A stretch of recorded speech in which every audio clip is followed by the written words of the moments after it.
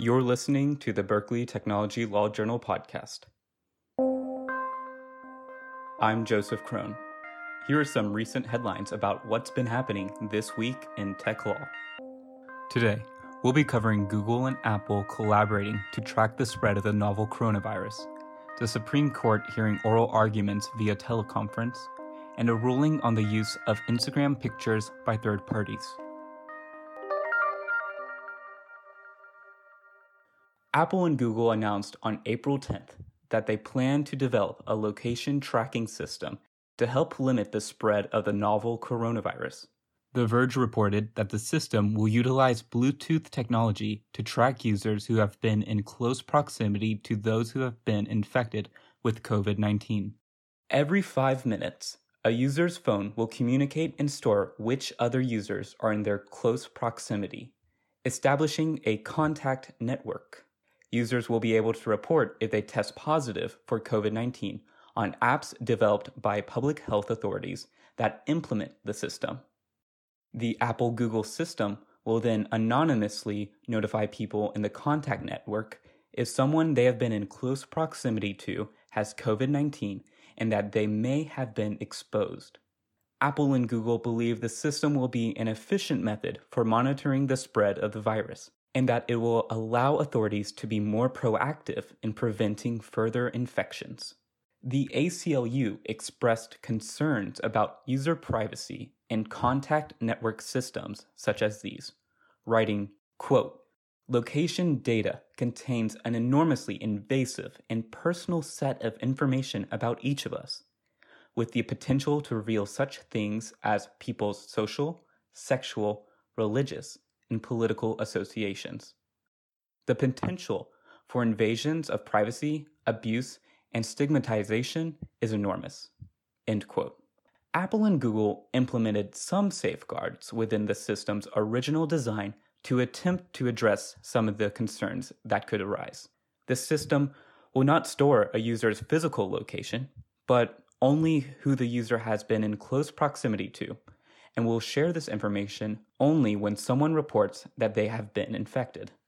Also, participation in the system will be voluntary, with users being able to opt in by downloading public health authorities' apps that have implemented the system. However, further concerns have thus gone unaddressed by Apple and Google, such as who will have access to the data and how accurate the data will be, given that it doesn't account for duration of contact, nature of contact, or actual physical proximity. There is an unaddressed worry, for instance, that the contact network could cause users unnecessary stress if the app notifies people of contact with someone who they live next to, but from whom they are separated by a wall. The Supreme Court announced that, for the first time, it will be hearing oral arguments by teleconference. Bloomberg Law reported that from May 4th to May 13th, the justices of the Supreme Court will hear 10 cases remotely, and the court will broadcast live audio of the hearings. This is an unprecedented change in the court's practices. The nation's highest court is normally resistant to technological change, historically prohibiting video recordings and live audio broadcasts. The court has been concerned that the broadcasting of oral arguments would alter the lawyers' and justices' behavior by possibly encouraging lawyers to play for the recordings. However, some legal scholars, most notably Berkeley Law Dean Erwin Chemerinsky, believe there is little basis for this concern. Commenting on the teleconference news on the UC Berkeley blog, Dean Chemerinsky noted that, quote, "The lawyers, who are focused on answering intense questioning from the justices, are unlikely to alter their arguments to play to the cameras," end quote.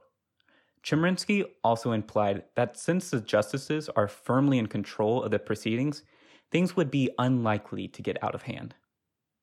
Other public figures agree that oral arguments via teleconference will improve the court's transparency, promoting public confidence.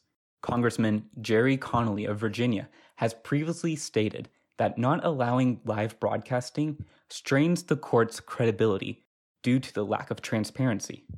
Currently, only 10 cases are scheduled for remote hearings via teleconference, It is uncertain whether the rest of the cases scheduled for this term will be heard this way.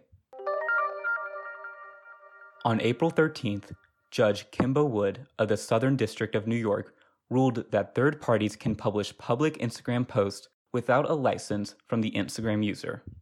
Defendant Mashable, a digital media website, embedded in one of its articles a copy of an Instagram image from the profile of plaintiff Stephanie Sinclair, a professional photographer. In March 2016, Mashable contacted Sinclair to get a license to use her photograph. Sinclair denied a license, and a few days later, Mashable used Sinclair's photo regardless. Sinclair argued this was a copyright violation, while Mashable argued that Instagram's terms created a sublicense that allowed them to publish the post without infringing Sinclair's copyright. The court agreed with Mashable, determining that when Instagram users publish images on public accounts, they authorize Instagram to sublicense their public content. Had Sinclair's Instagram account been set to private, then her photographs would not have been publicly searchable. Mashable could have then sought a license from Sinclair or a sublicense from Instagram if they wanted to publish a photo, but likely would not have been known of the existence of the private photo in the first place. Sinclair argued that this ruling would present artists with a dilemma because they will have to choose between, on the one hand, using Instagram to display their art publicly while also allowing the company to sublicense all their images, and on the other hand, remaining in private mode and limiting the reach of their art. The court sympathized with this dilemma, but ultimately responded that, quote, by posting the photograph to her public Instagram account, plaintiff made her choice. The court cannot release her from the agreement she made, end quote. Thank you for listening. The BTLJ podcast is brought to you by Alan Holder and the members of the podcast team at the Berkeley Technology Law Journal. Today's episode was written, edited, and produced by Joseph Crone. We are committed to bringing you interesting news and conversations involving the intersection of technology and the law. If you enjoyed our podcast, please support us by subscribing and rating us on Apple Podcasts, Spotify, or wherever you found our podcast, so we can reach out to other listeners. If you have any comments, or suggestions, write us at btljpodcast@gmail.com. The information presented is not legal advice and may not be up to date. This podcast is intended for academic and entertainment purposes only. Remember, don't get legal advice from a podcast. Talk to a lawyer.